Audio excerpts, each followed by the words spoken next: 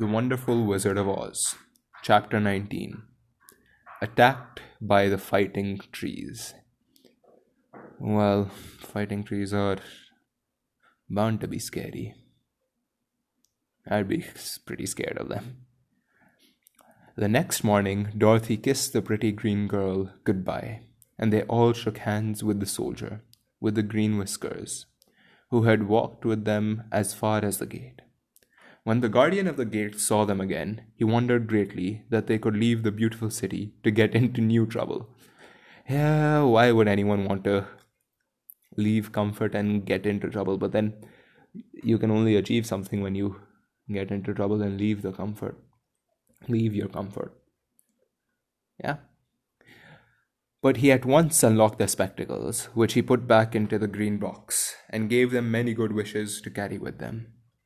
"You are now our ruler," he said to the Scarecrow, "so you must come back to us as soon as possible."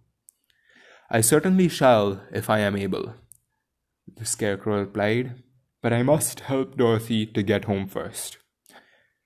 "That is what friends do, but no, more importantly, there is an acknowledgement of the ruler. But again, where did that power, where did the Scarecrow derive that power from? It is from being associated with who was powerful earlier. Interesting.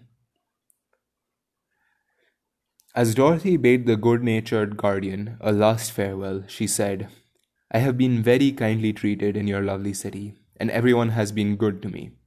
I cannot tell you how grateful I am." "Don't try, my dear," he answered. "We should like to keep you with us, but if it is your wish to return to Kansas, I hope you will find a way." He then opened the gate of the outer wall, and they walked forth and started upon their journey. The sun shone brightly as our friends turned their faces towards the land of the south. They were all in the best of spirits. Why would the sun shine brightly? How does it? Okay, fine. They're setting up the scene. They were all in the best of spirits, and laughed and chatted together. Dorothy was once more filled with the hope of getting home, and the Scarecrow and the Tin Woodman were glad to be of use to her. As for the lion, he sniffed the fresh air with delight and whisked his tail from side to side in pure joy at being in the country again, while Toto ran around them and chased the moths and the butterflies, barking merrily all the time. Well, now I think they're going to discover that the skills they gained lied within them and weren't a product of what they had been given by Oz. That's my prediction. On the other hand, if you look at it, the Scarecrow is immortal. What in the Scarecrow would age besides the flower and nails mind that he was given? I mean, he could lose that. It would deflate his head indeed.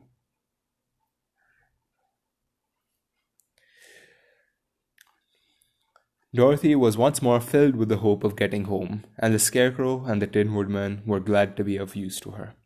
As for the lion, he sniffed the fresh air with delight, and whisked his tail from side to side in pure joy at being in the country again, while Toto ran around them and chased the moths and butterflies, barking merrily all the time.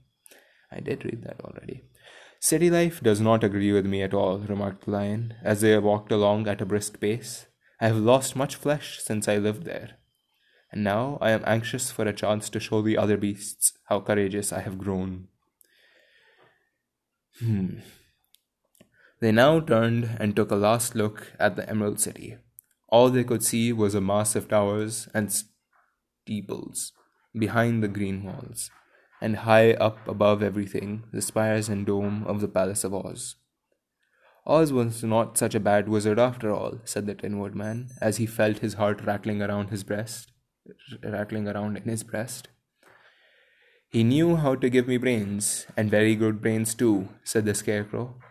"If Oz had taken a dose of the same courage he gave me," added the lion, "he would have been a brave man."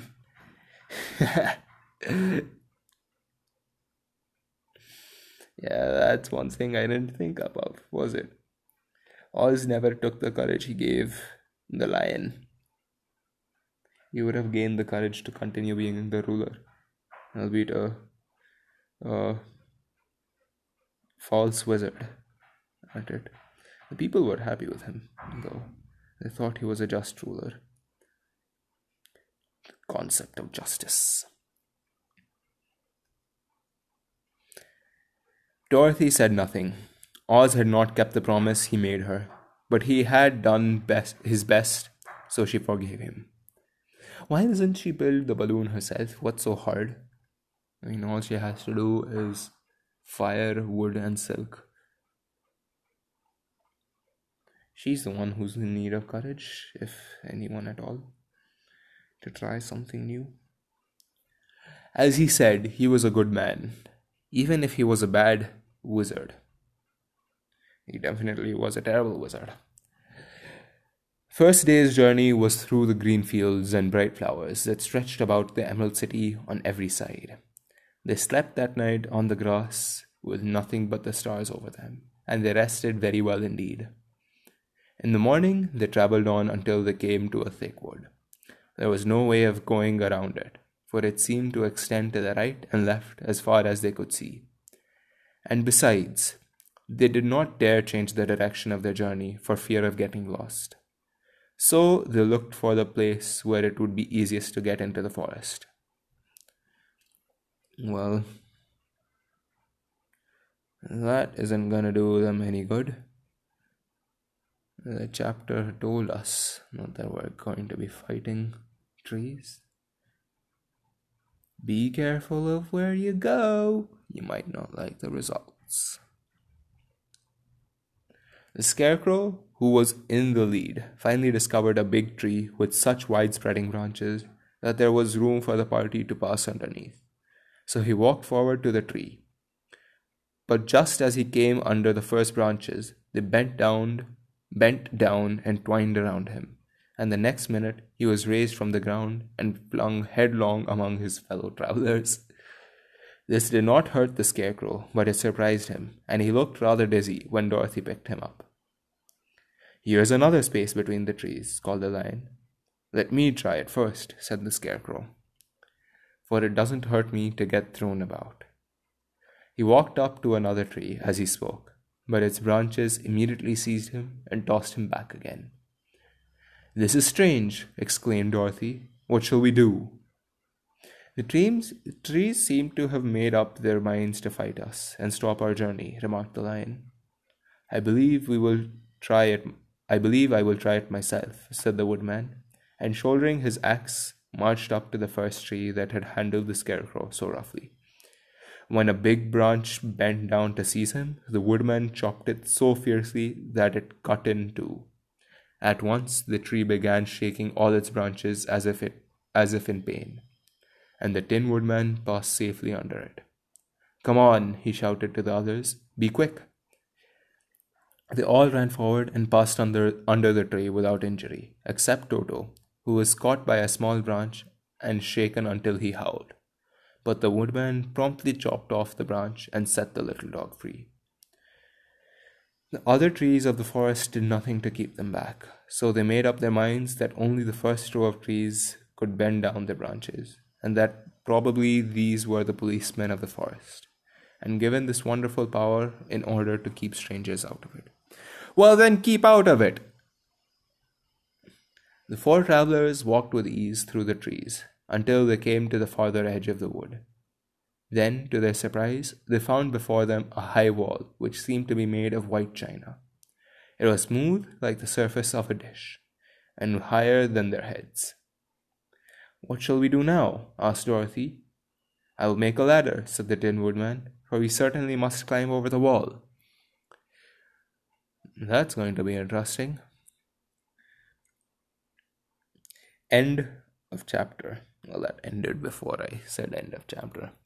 But, yeah, now you're fighting trees. What is a journey without having experienced fighting trees? Ain't I right? But yeah, it's scary to think about. It's like the Harry Potter tree. I've only ever seen the movies, but yeah, that would be scary. Having a tree that's alive and always trying to kill you. Certainly wouldn't want to be part of it.